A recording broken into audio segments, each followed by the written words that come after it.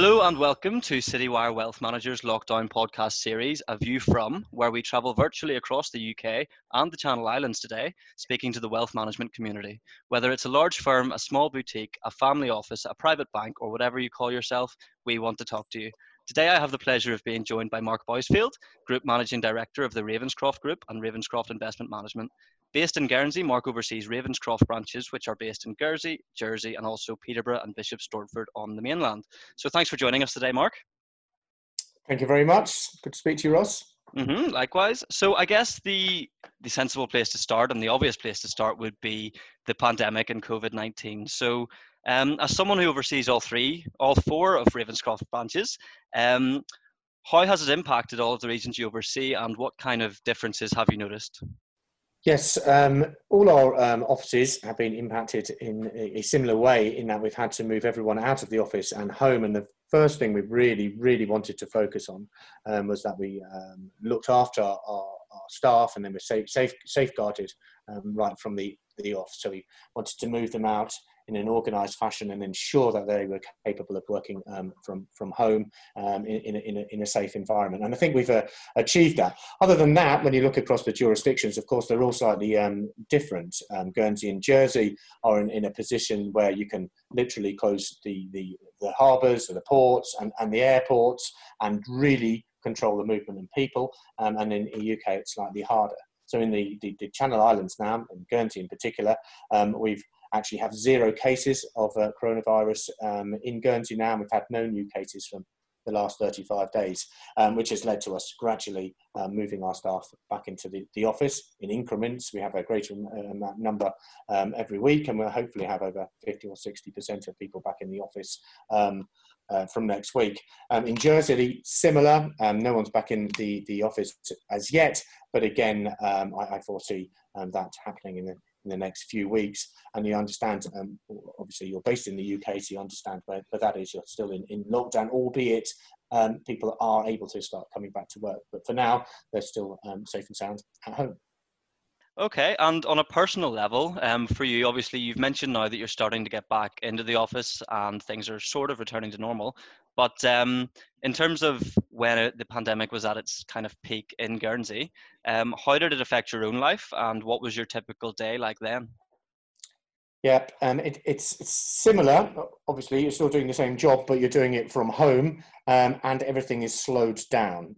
Even from the pace you get up in the morning, so I don't have to do the normal rushing around trying to herd the kids into the back of the car, one with a shoe on, one with a shoe off, and the likes of it. You can get up and get straight to work.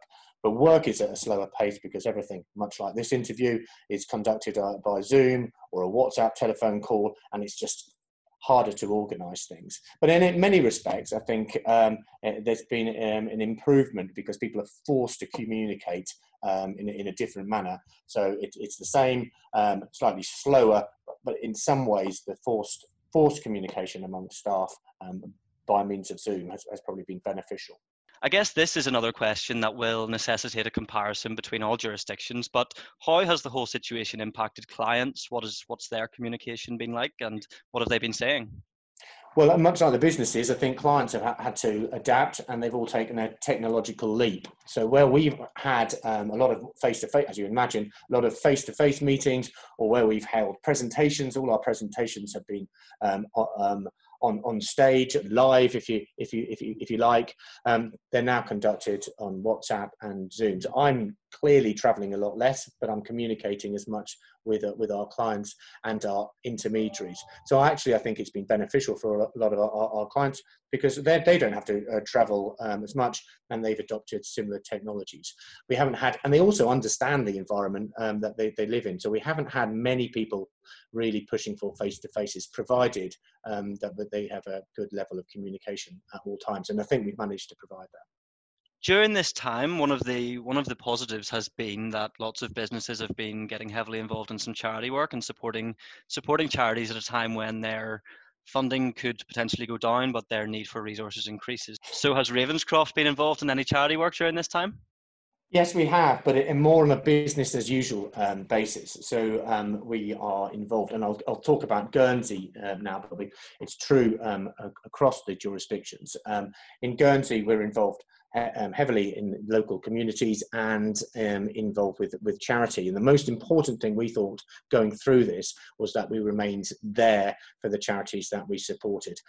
Some of the events obviously will have been cancelled, and yet we've managed to continue to support them, sponsor them, keep them on retainers wherever possible. So that what we didn't want to do was disappear in their hour of need. So we've absolutely stuck with it. We've had quite a few of our staff have been involved where possible to help out with charitable work, and we've just carried on as usual.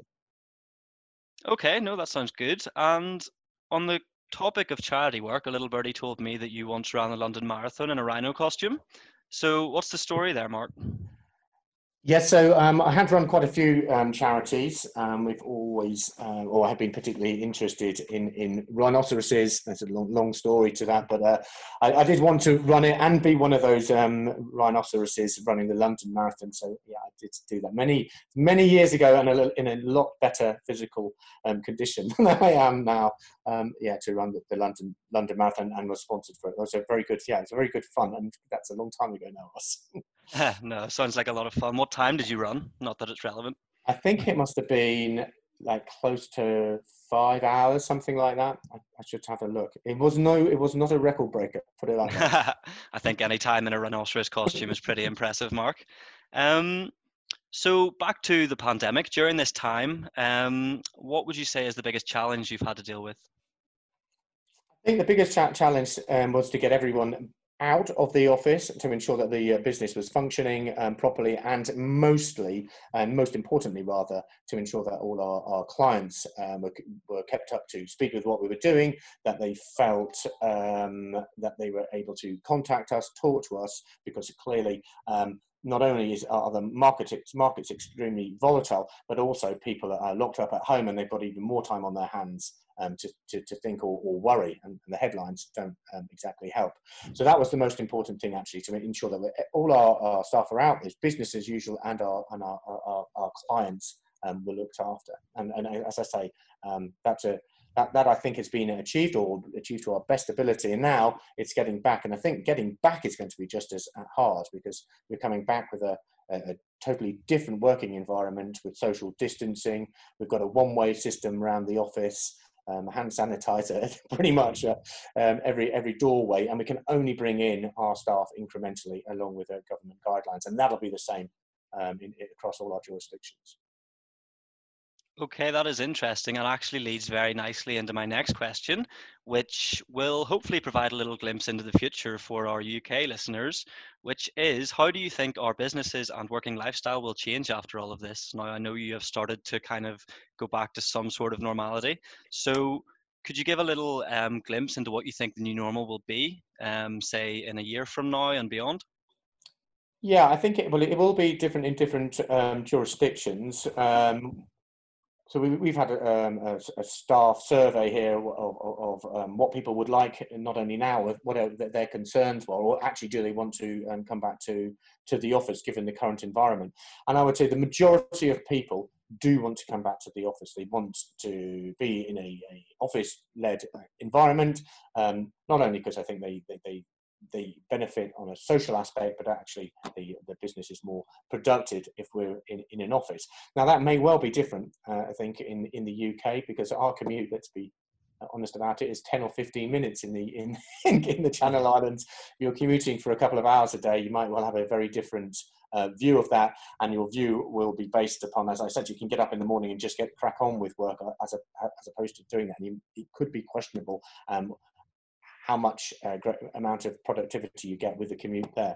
But for us, certainly in the Channel Islands, I think we'll be back in the office. I think travel, I think because of the leap our clients have made as well, I think travel will diminish. certainly at least at the margin, and we'll communicate differently with our clients, and do a lot more webinar and online stuff. And I think we'll be able to build in a greater flexibility into people's working days. I couldn't tell you exactly what that would look like, but obviously the business can function completely from home. So I think there's certainly an ability for us to build in extra flexibility for the staff and the teams. Good. And which companies do you think have acted the most admirably during this crisis? I think it's very difficult for me to focus or highlight a specific company, but I would really like to point out the cultural differences you get from businesses, particularly given the environments that they live in. I mean, a pub chain in complete lockdown is very different in its ability to operate relative to a Ravenscroft in financial services environment where we can carry on as usual at home. So it's really about the culture, and it's really about the ability for that business to do the right thing, not only by its clients, but of course for its staff, given a pretty serious backdrop. And I think most companies, my impression is anyway, that most companies are doing the right thing, trying to look after their staff and the clients as best they possibly can throughout.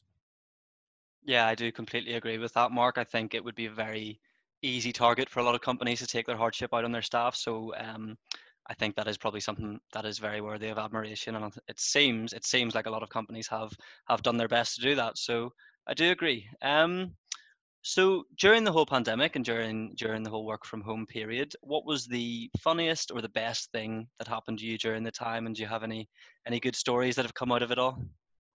Yeah, I mean, there's been all sorts, particularly with the kids and some of the home education stuff, and just sort of amusing anecdotal stuff. But I think one of what was funny, although frustrating at the time, was our very first Zoom webinar we did.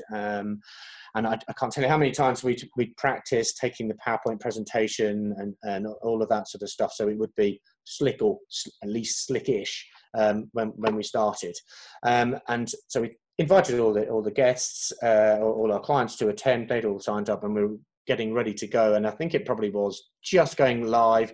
Our Kevin Mordrick, our BD guy in the UK, was literally just about to start speaking, and one of our colleagues from the Peterborough office, I shan't name him, had logged on Kevin's sign up. So right at the get go, 2:00, everyone's ready to go. This chap's face appears in the middle of the screen, and you could see his horror. Then he realised it was just him on the screen, and then he panicked and he couldn't get, and he was punching buttons and everything. It was at the time frustrating, but I look back at that as being it's just so human, isn't it?